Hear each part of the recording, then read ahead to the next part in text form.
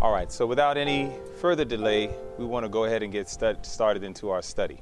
All right, so as much as you're able to, well, we're kind of stacked up here, so I'm going to kneel.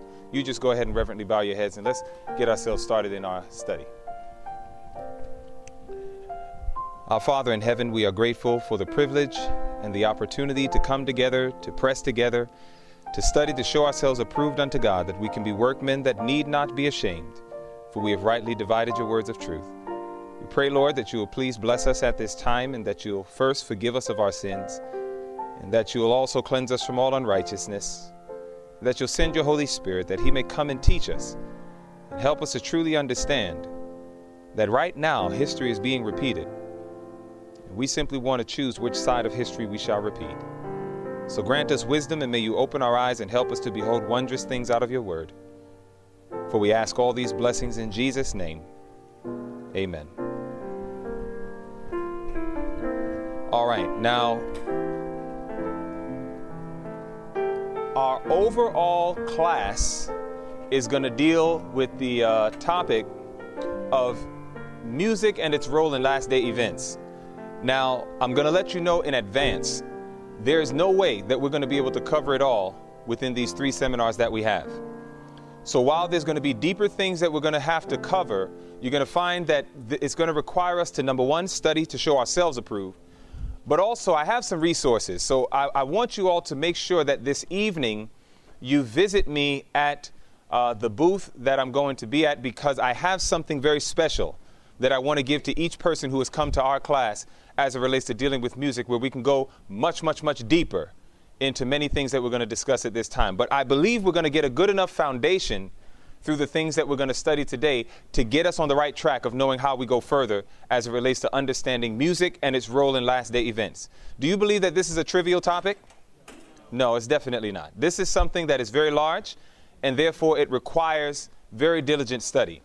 Now, something we're going to cover in this class that I want us to repeat, and we're going to repeat it at the beginning of every class, is I want us to look at this quotation, which is from Life Sketches 196. And I'm going to ask if we can all repeat this together on the count of 3. 1, 2, 3. We have nothing to fear for the future, except as we shall forget the way the Lord has led us and his teaching in our past history. And that's a promise. We have absolutely nothing to fear. Nothing. As long as we do not forget the way God has led us. And therefore, we're going to look a little bit at history, because this study that we're going to go over right now is talking about history being repeated. And you're going to find that this becomes very relevant to you and I, because there's many things we're going to need to look at to really find out, number one, is history being repeated? And then number two, if it is, which side of history am I repeating? So you're going to find that this is going to require a lot of heart searching. So I want you to pay very close attention to the things we're about to study. I want you to grab your swords and turn your Bible to the book of Ecclesiastes chapter 1. Ecclesiastes chapter 1. And you're going to find in Ecclesiastes chapter 1, we're going to look at verse 9, and we're going to see what Solomon, the wise man, has to say to all of us. And I like this point that he makes here, because you're going to find that it pertains even to history. The Bible says in Ecclesiastes chapter 1. Now, if you're there, please let me know by saying amen. All right, in Ecclesiastes 1 in verse 9, this is what it says, and I find this verse to be very interesting. This verse says, and I'm reading from a King James, it says, "The thing that hath been, it is that which shall be, and that which is done is that which shall be done. And there is" how many things? "No new thing under the sun." So let's look at what Solomon just said. He said, the thing that hath been, that's the past, is that which shall be. That's what? Future. Then he says, and that which is done, that's present, is that which shall be done. That's what? Future. And then he says, there is no new thing under the sun. And Solomon is kind of one of those guys that can honestly say, been there, done that. Would you agree? Solomon was one of those guys who had a lot of experiences that he can truly say, I can truly say under the authority of God, that history has a tendency to repeat itself. There's nothing new under the sun. Things that have been is that which shall be. That which is done is that which shall be done. There's no new thing under the sun. Now, the reason why this becomes important to you and I is because I want you to turn your Bibles to the book of 1 Corinthians chapter 10. In 1 Corinthians chapter 10 now, we're going to go ahead and go a little further to see some points of history and then see if God has given us a clue as to whether some points in history will be repeated. The Bible says in 1 Corinthians, the 10th chapter, if you're there, please let me know by saying amen. The Bible says in 1 Corinthians 10, now looking at verses just 1 to 4 very quickly, I want you to see this.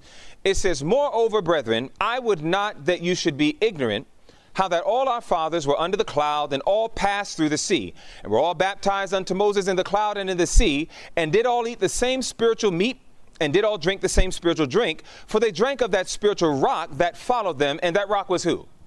That rock was Christ. So this is talking about what experience? What experience in the past is this talking about? This is the Exodus. This is when they're going through the Red Sea experience, right? All right, good.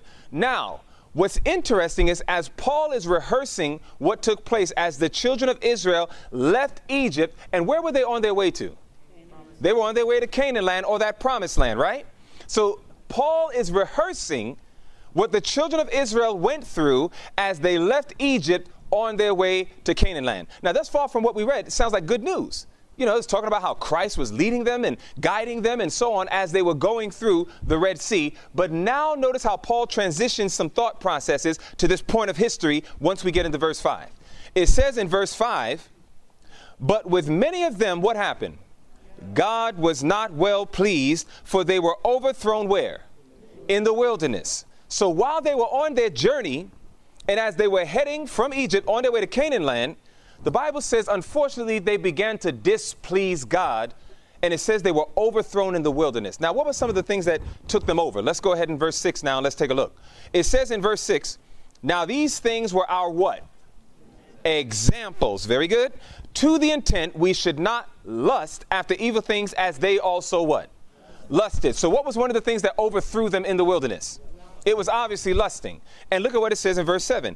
Neither be ye idolaters, as were some of them. As it is written, the people sat down to eat and drink and rose up to play. So again, what was another issue that overtook them in the wilderness? Idolatry. Very good. Verse 8. It says, neither let us commit what?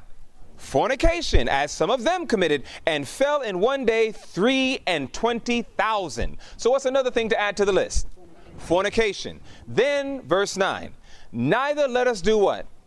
Tempt Christ, as some of them also tempted and were destroyed of serpents. Then verse 10, neither murmur ye, as some of them also murmured and were destroyed of the destroyer.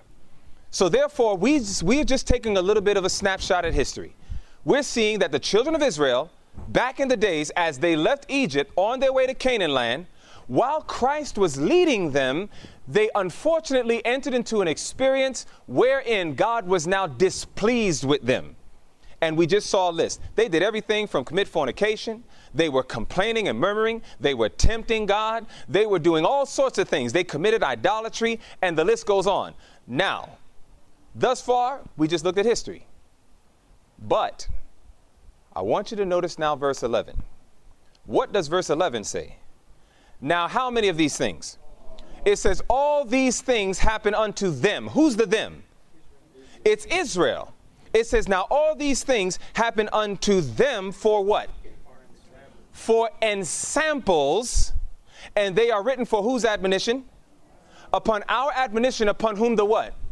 Ends of the world are come. Now, question. There's a very interesting word in verse 11 that I think you and I need to pay attention to. Because this is what verse 11 literally takes everything Paul just said and transition it from being past truth to present truth. He says in verse 11, now all these things happen unto them for ensamples. Now, what does the word ensample mean? We would say example, right? They were left there for an example. But wait a minute, look at verse 6. Didn't verse 6 use the word example? Yeah. But if you look carefully at verse 11, it doesn't use the word example, it uses the word ensample. It's a whole different word. What does that word mean? I mean, I'm at Southern University. I'm sure there's got to be some theology majors here, some scholars or whatever. I mean, we would see, if we look in the Greek at the word example in verse 6 and ensample in verse 11, you would see two totally different words. Don't mean the same thing. So that means that the word ensample has to be something deeper than example. Now, if any of you have a good Bible with cross references, you perhaps might see what the word ensample means right there by looking in your cross reference. Does anybody have a cross reference in their Bible that tells you what the word ensample means? What does it mean, my brother? Isn't that beautiful? My brother said the word types comes up. The word types is a Greek word, tupos. It means patterns. It's kind of like the same time when you read in Hebrews 5 and Hebrews 8, where it talks about the sanctuary that was made and how it was made after the pattern of things that were in heaven. So therefore, when the Bible uses the word ensample, it's talking about types or patterns. So watch this. Paul says in 1 Corinthians 10, starting from verses 1 to 4, about the children of Israel as they left Egypt and now were on their way to Canaan land. Then he starts to walk through all these different areas that the children of Israel fell. Then in verse 11, he says, now all of these things that happened were ensamples, types, or patterns. Patterns for who? It says, for our admonition upon whom the ends of the world are come. So that means that the people in the last days who name the name of Christ, who are God's people, who are God's church, that the experiences that the children of Israel went through as they left Egypt on their way to Canaan land were like types or patterns of events that God's people in the last days are also going to experience. Ladies and gentlemen, that takes those quotations from Paul to no longer simply be past truth, but now it's very much present truth. It's something that affects us here in our day. Can you say amen to that?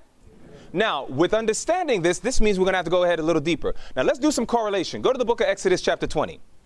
In Exodus chapter 20, we want to really put the nail in the coffin on this one. This whole study we're dealing with just for this section is going to be on history repeating itself. Exodus chapter 20. Let's watch this now. Exodus, the 20th chapter.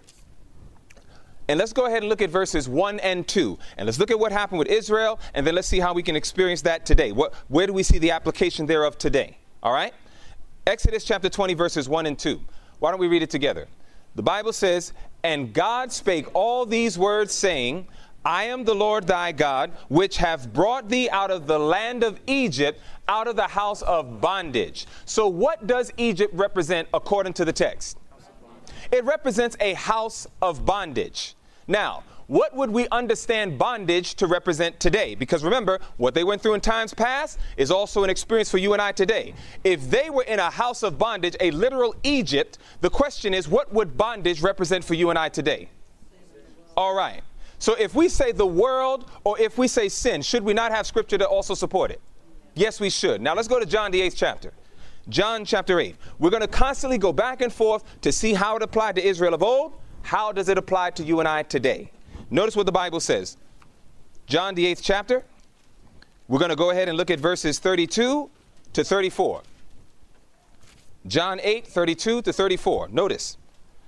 Now the Bible says in John 8, 32, Jesus tells these wonderful words. He says, and you shall know the truth.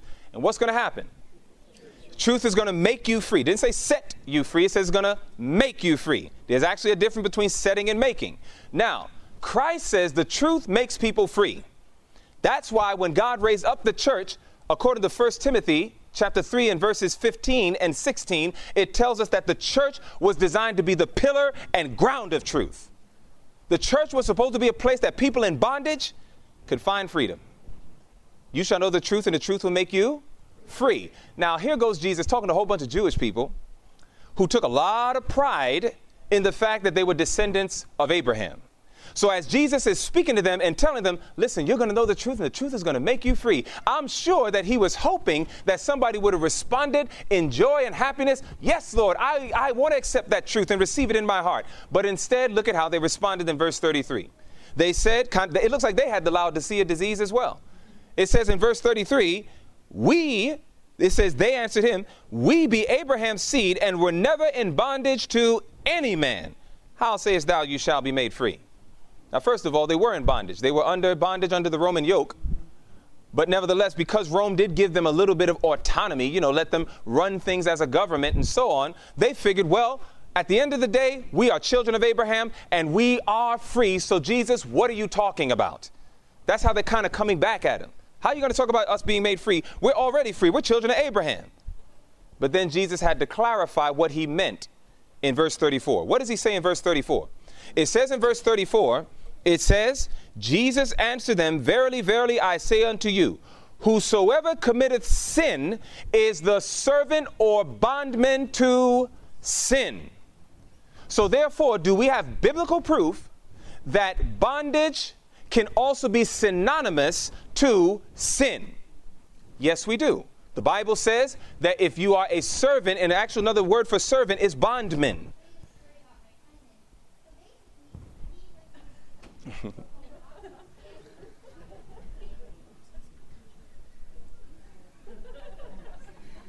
All right. That could be pretty scary, couldn't it? So let us come back. Let us come back. So thus far we see the children of Israel, as they left Egypt on their way to Canaan land, they were in a house of bondage, which was a literal Egypt. You and I, we were in bondage, and that bondage is none other than sin. So therefore, when we look at this context of the children of Israel being delivered and coming out of bondage, and therefore now we're looking at ourselves being delivered and coming out of bondage. The same way that God used a man, Moses, to deliver the people from the Egyptian bondage is the same way God is using the man, Christ Jesus, to deliver us from spiritual bondage, which is sin. Are we following?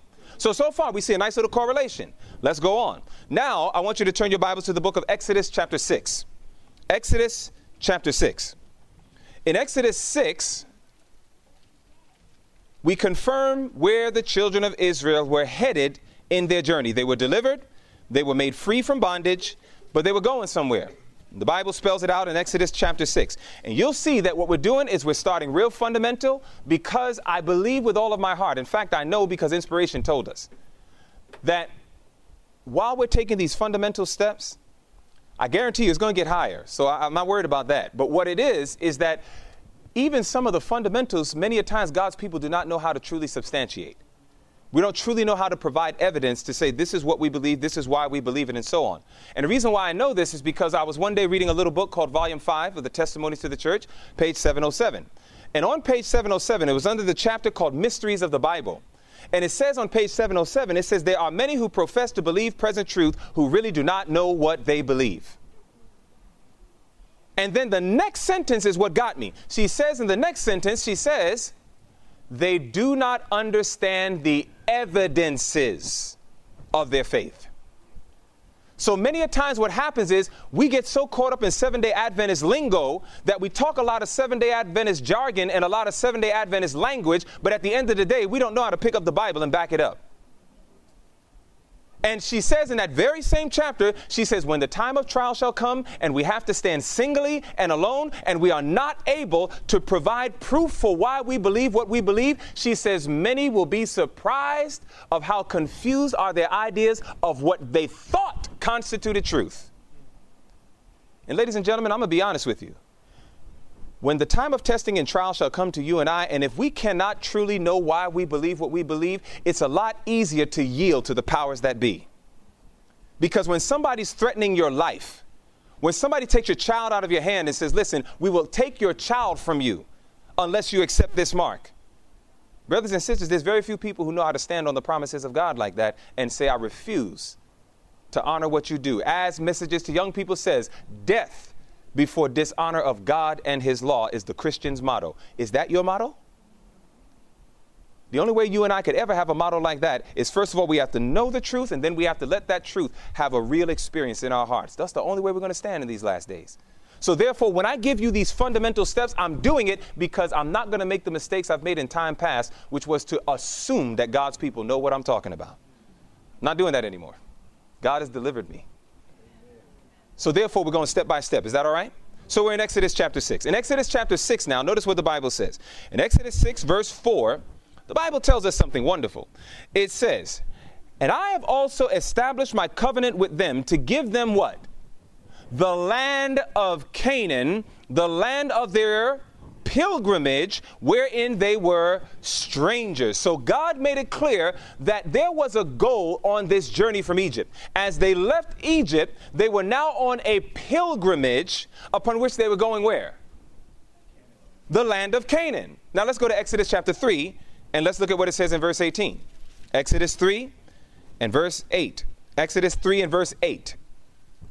The Bible says in Exodus 3 and verse 8, God speaking now, he says, and I am come down to deliver them out of the hand of the Egyptians and to bring them up out of that land unto a good land and a large, unto a land flowing with milk and honey, unto the place of the Canaanites and the Hittites and the Amorites and the Perizzites and the Hivites and the Jebusites. God made it clear, I have a land. I'm preparing this for my people. There is a journey. There's a destination that I'm sending them to. Now, go to the book of Genesis chapter 3. Genesis chapter 3. In Genesis chapter 3, let's come back. Let's come back to that. I don't want to bring up Genesis 3 yet. Let's go to Galatians 3 for now.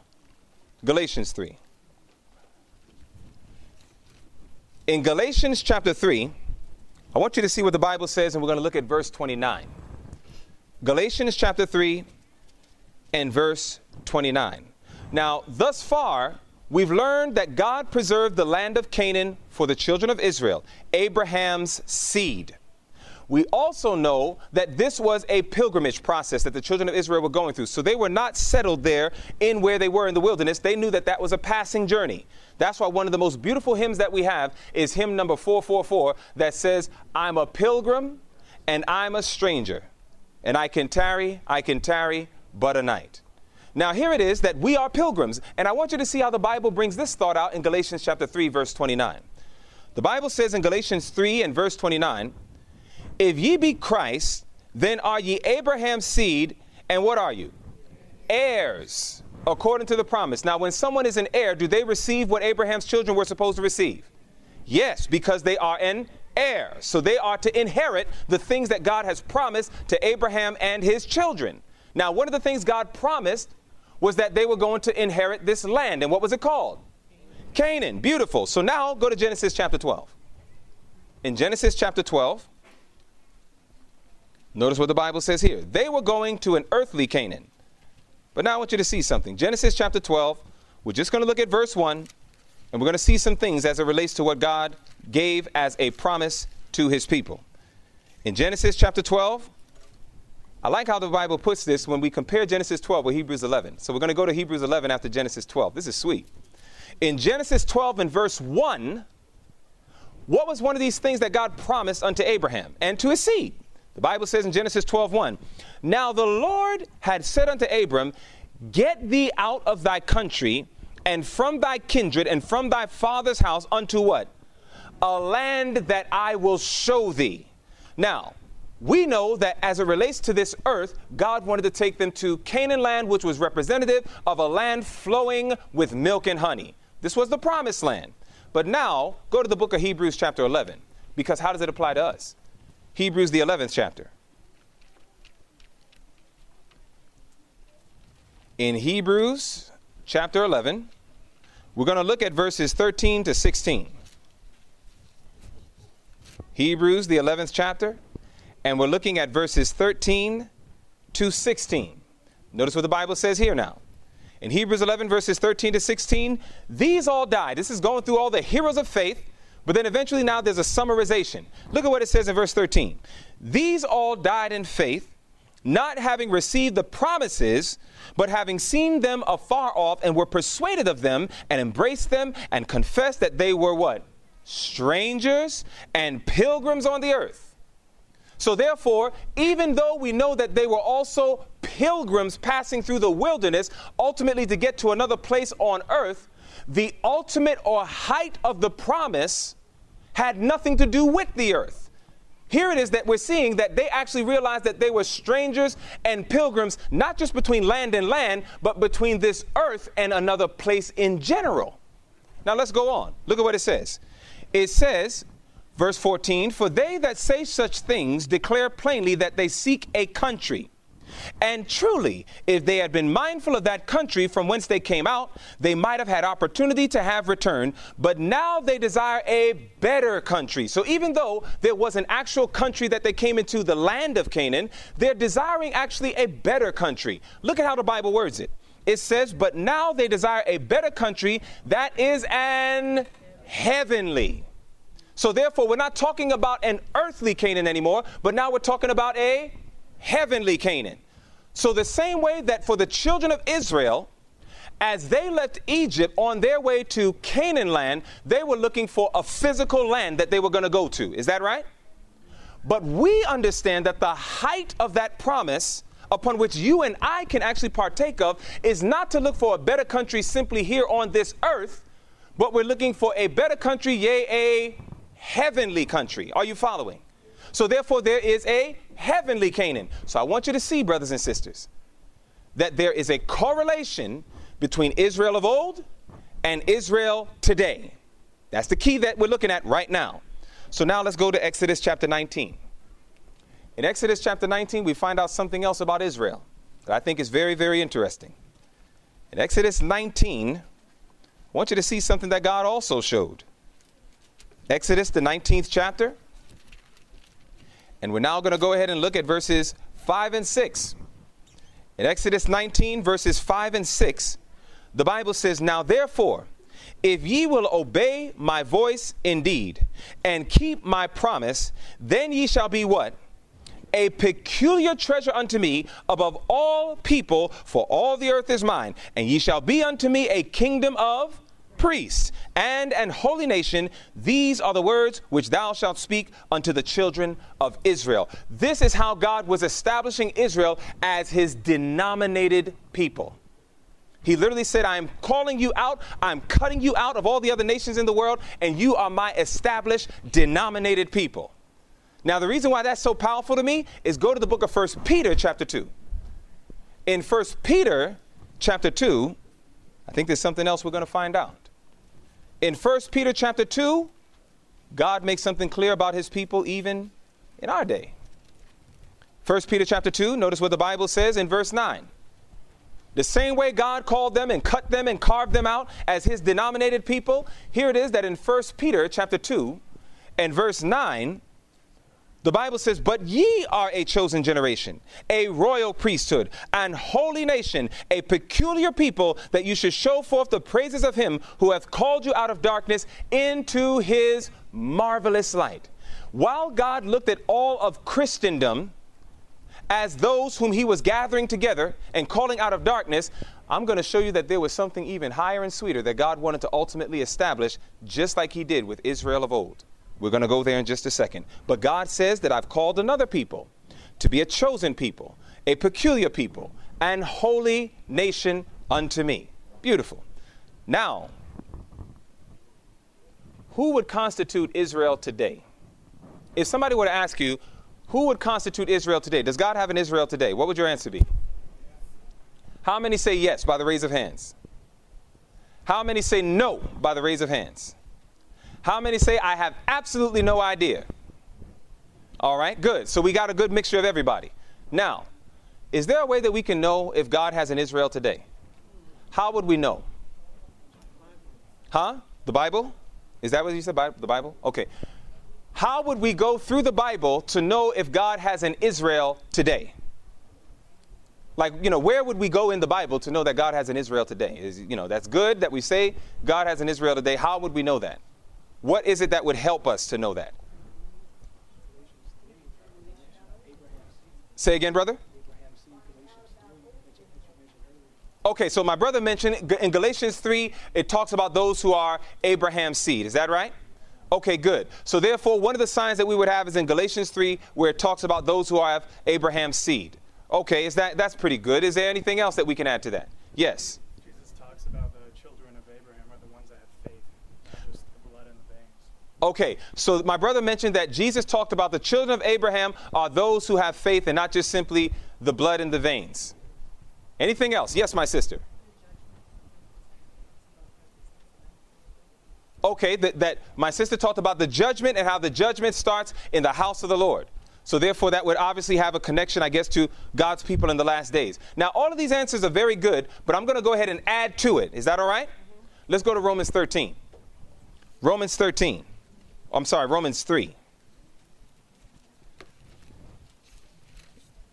There was something very special that the children of Israel had.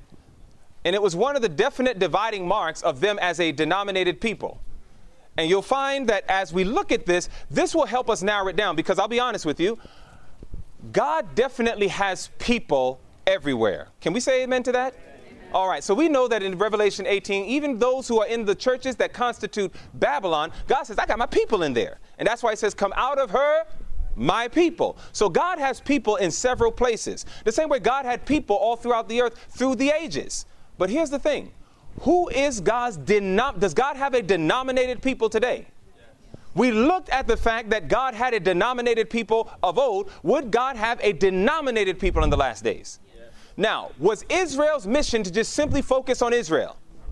No, their mission was to strengthen each other as they go out and strengthen the world and witness to the world. Amen? So therefore, God should have a denominated people in the last days that's going to do the same thing. Strengthen each other that we might go out and do a great work to bring others into this same light, this same truth. Amen? How can we identify God's denominated Israel today? Because there's lots of people who have faith that are in churches that constitute even Babylon. So are they God's denominated people? Can't say that, can we? How would we know? Romans 3. In Romans 3, there was something very special that God gave to Israel as his denominated people. Notice what the Bible says in verses 1 and 2. The Bible says in Romans 3, 1 and 2, what advantage then hath the Jew? So the focus is on who? The Jew. It says, or what profit is there of circumcision? Now, look at verse 2. Much every way. Chiefly because, or primarily, there's many reasons, but here's a chief reason. It says chiefly because that unto them were committed the oracles of God. One of the chief identifying marks that made Israel God's denominated people was that they had the oracles of God. What are the oracles of God? What are the oracles of God? It is true. The word oracles deals with the sayings of God, the things that God has spoken. In many translations, it talks about even the laws of God. So therefore, the question is, if we were to try to identify God's denominated Israel today, we would need to look at where is there a denominated group that professes to follow the one and only true God, who also has the oracles, the sayings, or the laws of God. Do you know anybody like that? You ever heard of any group like that? Is there a denominated group in these last days that's like that? You see, brothers and sisters, go carefully now. Let's notice what the Bible says in Exodus 20. Remember, in Exodus 20, 1 and 2, you already saw that. In Exodus 20, 1 and 2, remember, the oracles deals with things that God has said or spoken to his people. Well, you remember in Exodus 21 and 2, we just read it. It said, and God spake all these words, saying, I am the Lord thy God, which have brought thee out of the land of Egypt, out of the house of bondage. Thou shalt have no other gods before me. And he began to display many wonderful teachings as it relates to his holy law. Did God show us that in the last days that he would have a denominated group upon which they would also uphold his law? Yes, he did. Revelation chapter 12. Let's go to Revelation 12. This is simple stuff. Simple stuff. Kind of Adventism 101. Revelation chapter 12. Now in Revelation chapter 12, you know these texts very well. Revelation 12, 17, Revelation 14, 12. These are famous Seventh-day Adventist Bible verses. Is that right? You know Revelation 12, 17. What does it say? And the dragon was wroth with the woman, and went to make war with the remnant of her seed, which keep the commandments of God and have the testimony of Jesus Christ. And then in Revelation 14:12, we also know that it says, here is the patience of the saints. Here are they that keep the commandments of God and have the faith of Jesus Christ. So God is going to have a denominated people in the last days who will once again hold on to those wonderful oracles of God, upon which they will be recognized as God's Israel, God's chosen of the last days, not so that we can gloat about it, but that we may understand who we are and the great work we are called to do. Now, notice, I want you to see this quote here. When we consider this, it says, enshrouded in the pillar of cloud, Christ was the leader of his people. This is from Upward Look, page 351. He gave them statutes and laws that by obedience to his requirements, they might be his denominated people. It says he bestowed upon them the bounties of heaven, but he expected them in turn to share their blessings with others. So remember, I told you, it's like when we get the bounties of heaven, God's expectation was that in turn we were to share the blessings. So it's not that we harbor in it. It's not that we gloat about it. It's not that we begin to think more of ourselves than we should and look at those poor souls who do not know what we know. What we were supposed to do is allow these wonderful truths upon which we can share the blessing with others who were less favored. So he deals with his chosen people today. In fact, it says here, and this is from Testimonies to the Church regarding the strengthening of our institutions and training centers. The third angel's message is to be proclaimed to every nation, kindred, tongue, and people. The entire world is to be warned. There are still many new fields to open. There are many cities to be worked. We stand before the world as God's denominated people. And it says, and we must do our appointed work. We are not to obey the principles of the world. We are not to conform to its customs. We are to be a peculiar people, zealous of good works. So therefore, we can see very clearly that God equates you and I to his Israel of today. Beyond the shadow of a doubt, we can look at that 1 Corinthians 10:11 verse, and we can say that is definitely us. We can see that we are those peoples upon whom the ends of the world are come, that we were told we're going to repeat history.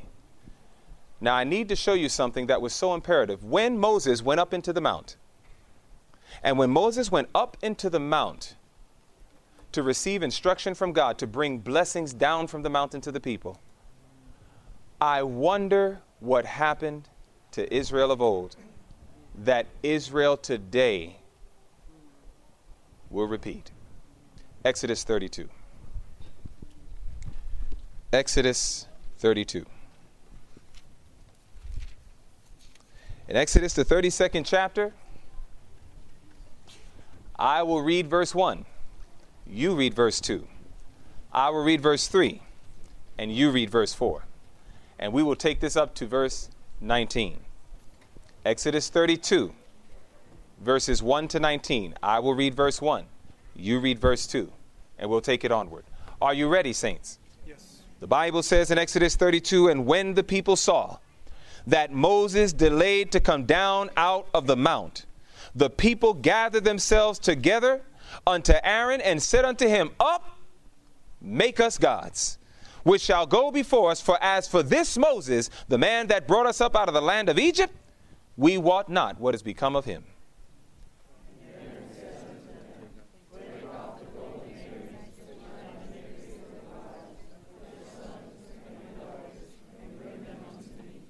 And all the people brake off the golden earrings which were in their ears and brought them unto Aaron.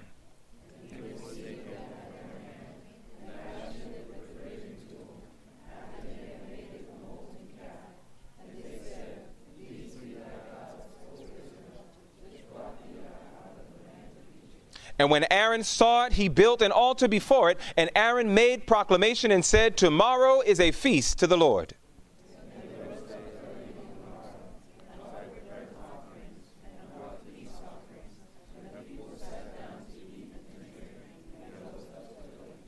And the Lord said unto Moses, go get thee down, for thy people, which thou broughtest out of the land of Egypt, have corrupted themselves.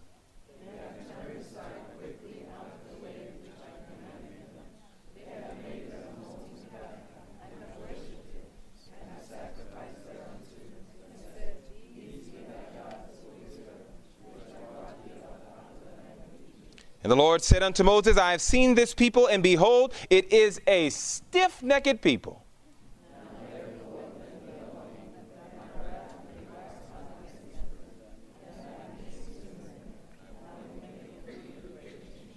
And Moses besought the Lord his God and said, Lord, why doth thy wrath wax hot against thy people, which thou hast brought forth out of the land of Egypt with great power and with a mighty hand?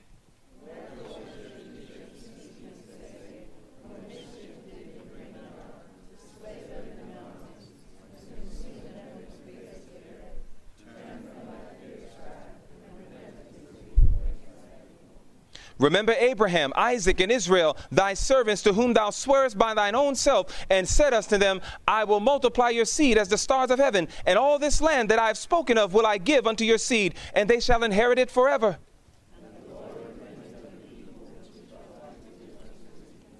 And Moses turned and went down from the mount, and the 2 tables of the testimony were in his hand. The tables were written on both their sides, on the one side and on the other were they written.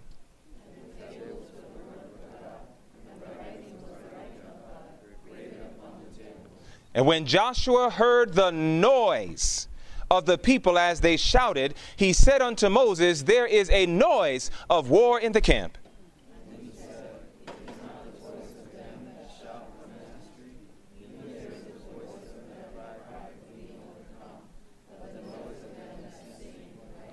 Verse 19 together. And it came to pass, as soon as he came nigh unto the camp, that he saw the calf and the dancing, and Moses' anger waxed hot, and he cast the tables out of his hands and brake them beneath the mount. It's interesting. The title of our subject is History Repeats Itself. That which hath been is that which shall be, and that which is done is that which shall be done. And brothers and sisters, Seventh-day Adventists, there really is no new thing under the sun. The issues that we are dealing with today in God's denominated church are the same old issues that God dealt with amongst his denominated people Israel. While Moses was in the mount, hoping and desiring to give blessings to Israel, instead of coming down and finding a people who were laying themselves on the ground, fasting, praying, pleading, Lord, prepare me for what I'm about to receive from the instruction of your servant coming down that mount, they were found having celebration worship. All these things happen unto them for ensamples, patterns, types. It is not a wonder that in God's church today, while Christ is in the most holy place of the heavenly sanctuary, upon which he desires to come down with blessings to his people, yea, the blessing of eternal life, that Jesus, instead of finding a people praying and pleading and crying out to God, instead they're enjoying pagan worship, even in God's sanctuary, even in God's house. You see, brothers and sisters, we are repeating history. Many Seventh-day Adventists today are doing just like Israel of old, repeating history.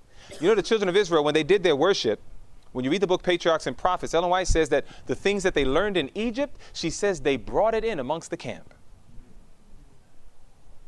And it was Egyptian worship that they were doing. And that's why they obviously said, give us a calf. And it's funny how you always find dancing mixed with the worship music. When I read in my Bible where it says the Lord is in his holy temple, let all the earth keep silence before him, Israel missed that point altogether. And you know what's funny? Look at verse 18 again.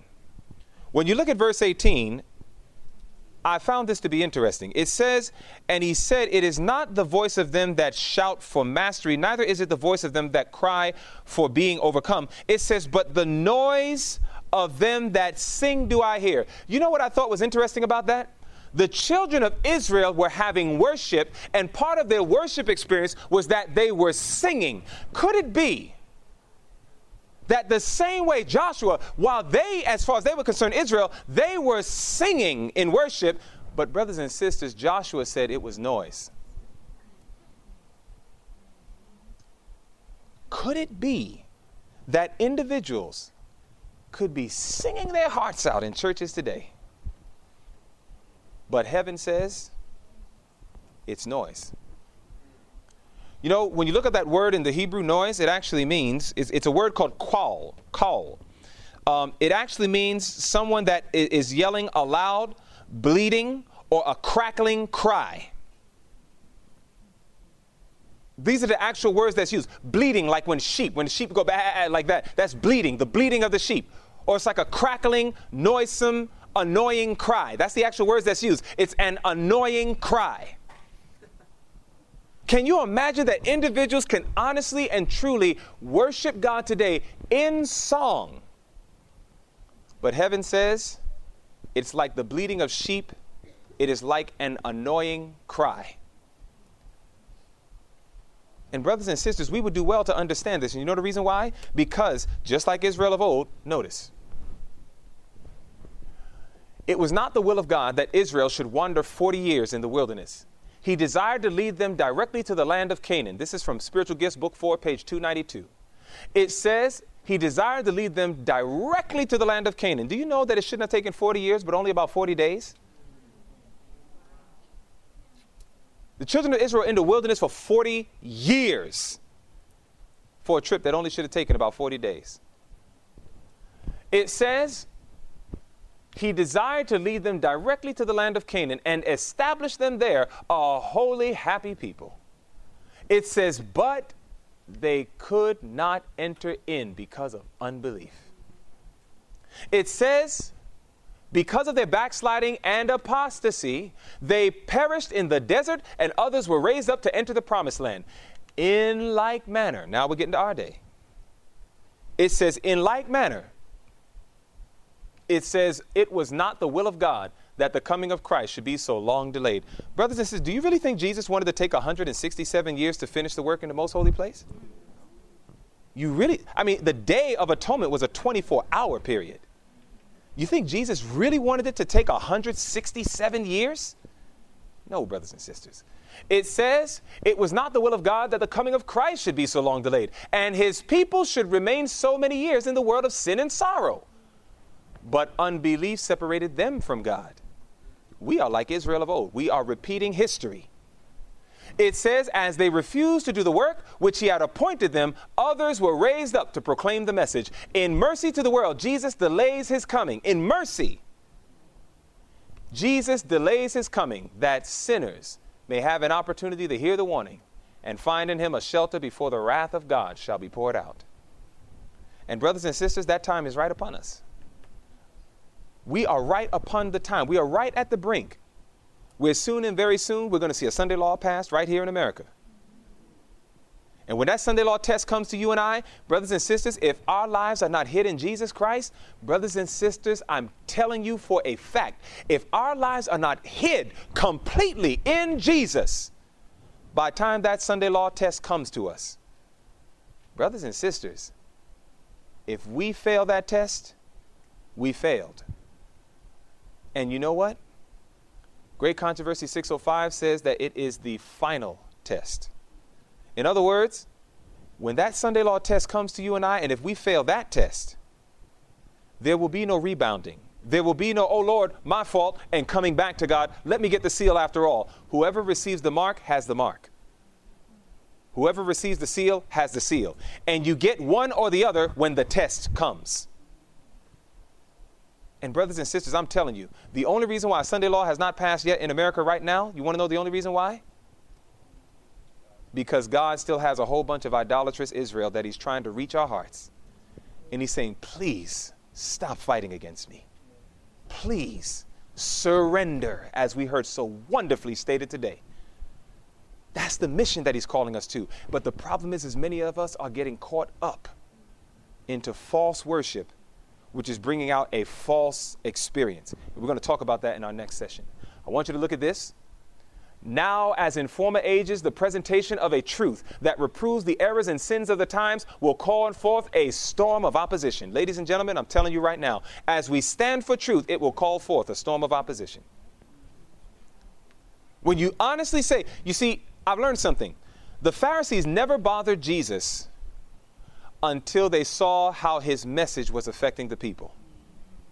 In other words, if Jesus was just running his mouth, but nobody ever obeyed, nobody ever did anything, everybody just stayed comfortable in apostasy, the Pharisees would have just been like, man, he's just a wild boy. Hey, what's the point of paying attention? Whatever. But when Jesus spoke, people listened. When Jesus spoke, people embraced his truths. And when Jesus helped those individuals not only were revived, they were reformed. They literally started going to choirs and started saying, you know what? As long as we sing like that, I cannot be on this choir anymore. They started to go around saying, you know what? This form of music that we used to play on the Christian radio station, we can't play this music anymore. When the children would start saying, Mom and Dad, I know you enjoy this kind of music, but I have to be honest with you. I had a connection with Jesus, and that music that I once loved is now offensive to me. Once children and adults and youth, when everybody starts taking these type of stands, brothers and sisters, that's when it will call forth a storm of opposition. Because now the people are saying, wait a minute, you're disrupting status quo.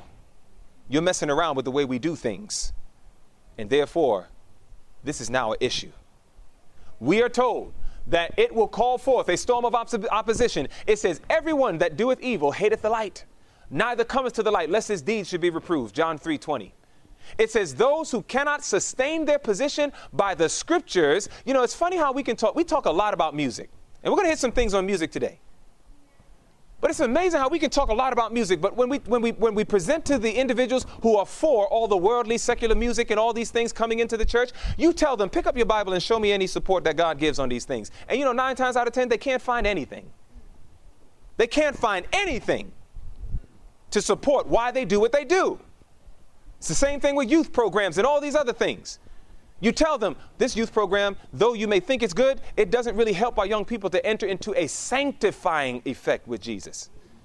So therefore we say, we need to remove that. And we give them Bible, spirit of prophecy, Bible, spirit of prophecy. But then they say, oh no, we can do it. And you say, do me a favor, open up your Bible, show me one verse to support why we should go ahead and do competitive sports with our young people. Show me one verse that says that we should go ahead and do these different activities and all these other things. And they can't show it. And you know what people typically do when they can't disprove things scripturally? Notice. It says those who cannot sustain their position by the scriptures are stubbornly determined that it shall be sustained at all hazards, and with a malicious spirit they attack the character and motives of those who stand in defense of unpopular truth. That's what starts to happen. Spiritual Gifts, Book 4, page 292. That's exactly what starts to happen. When they can't sustain it by the word, they start saying, well, you know what? I think this person is trying to cause division. They start to try to read the motive. Even Jesus said, look, I come not to bring peace, but a sword.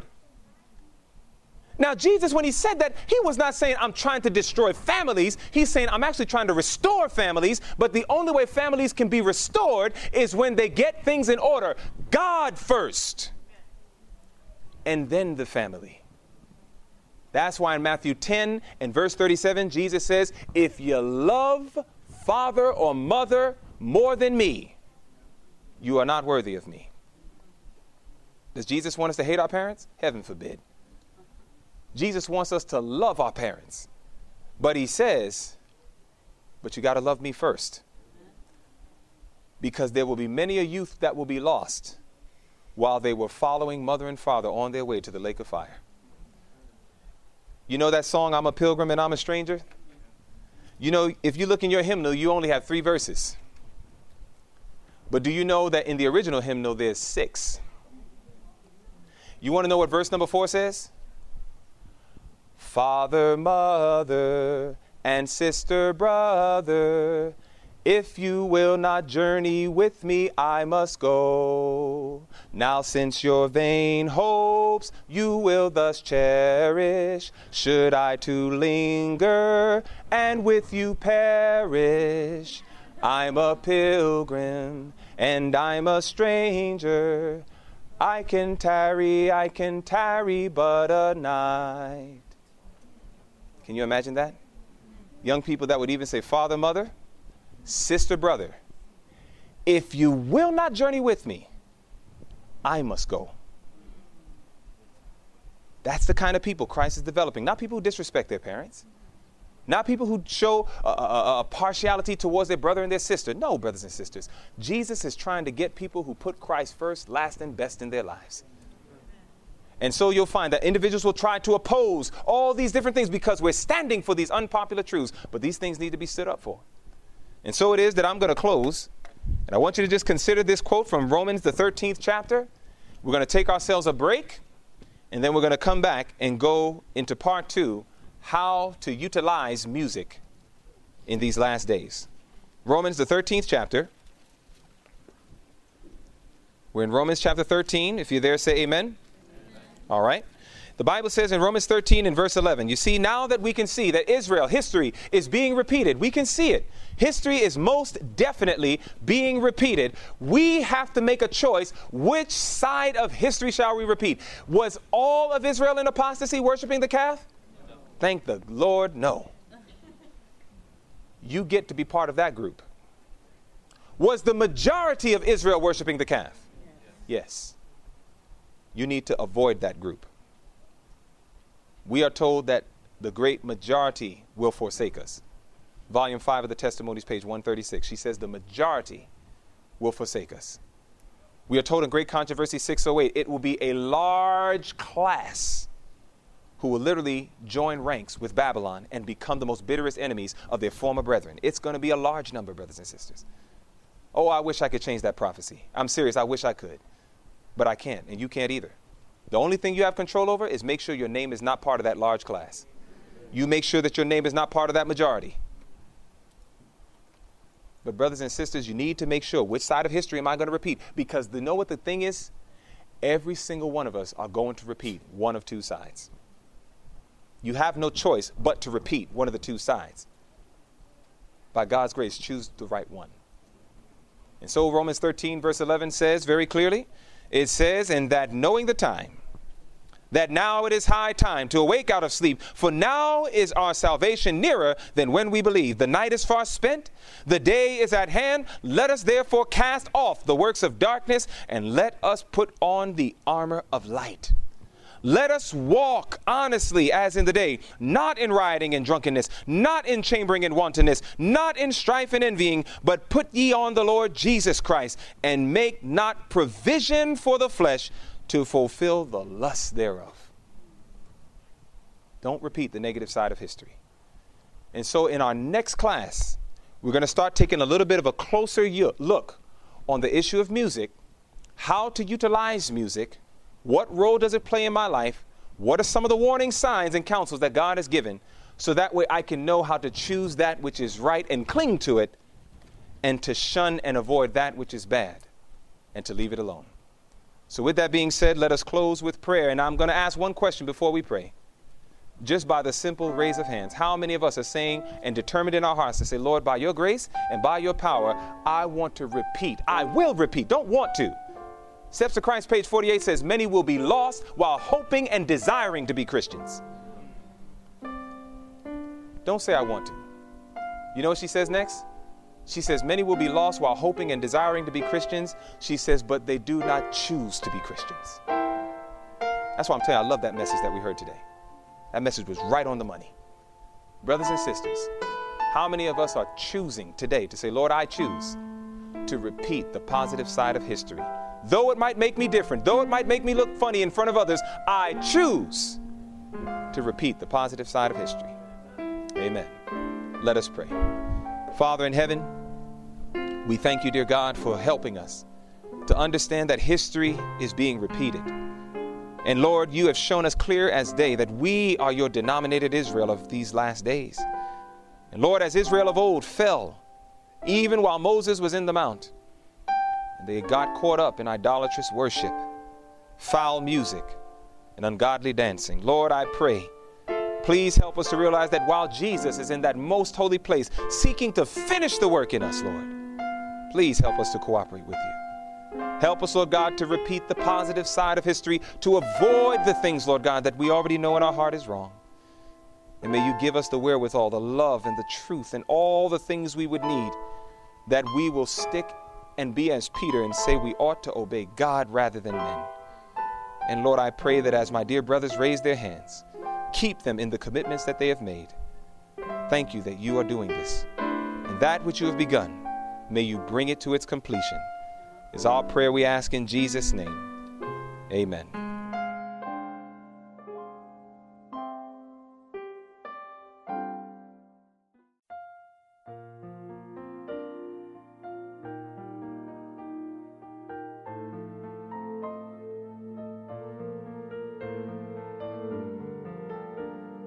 This media was brought to you by Audioverse, a website dedicated to spreading God's Word through free sermon audio and much more.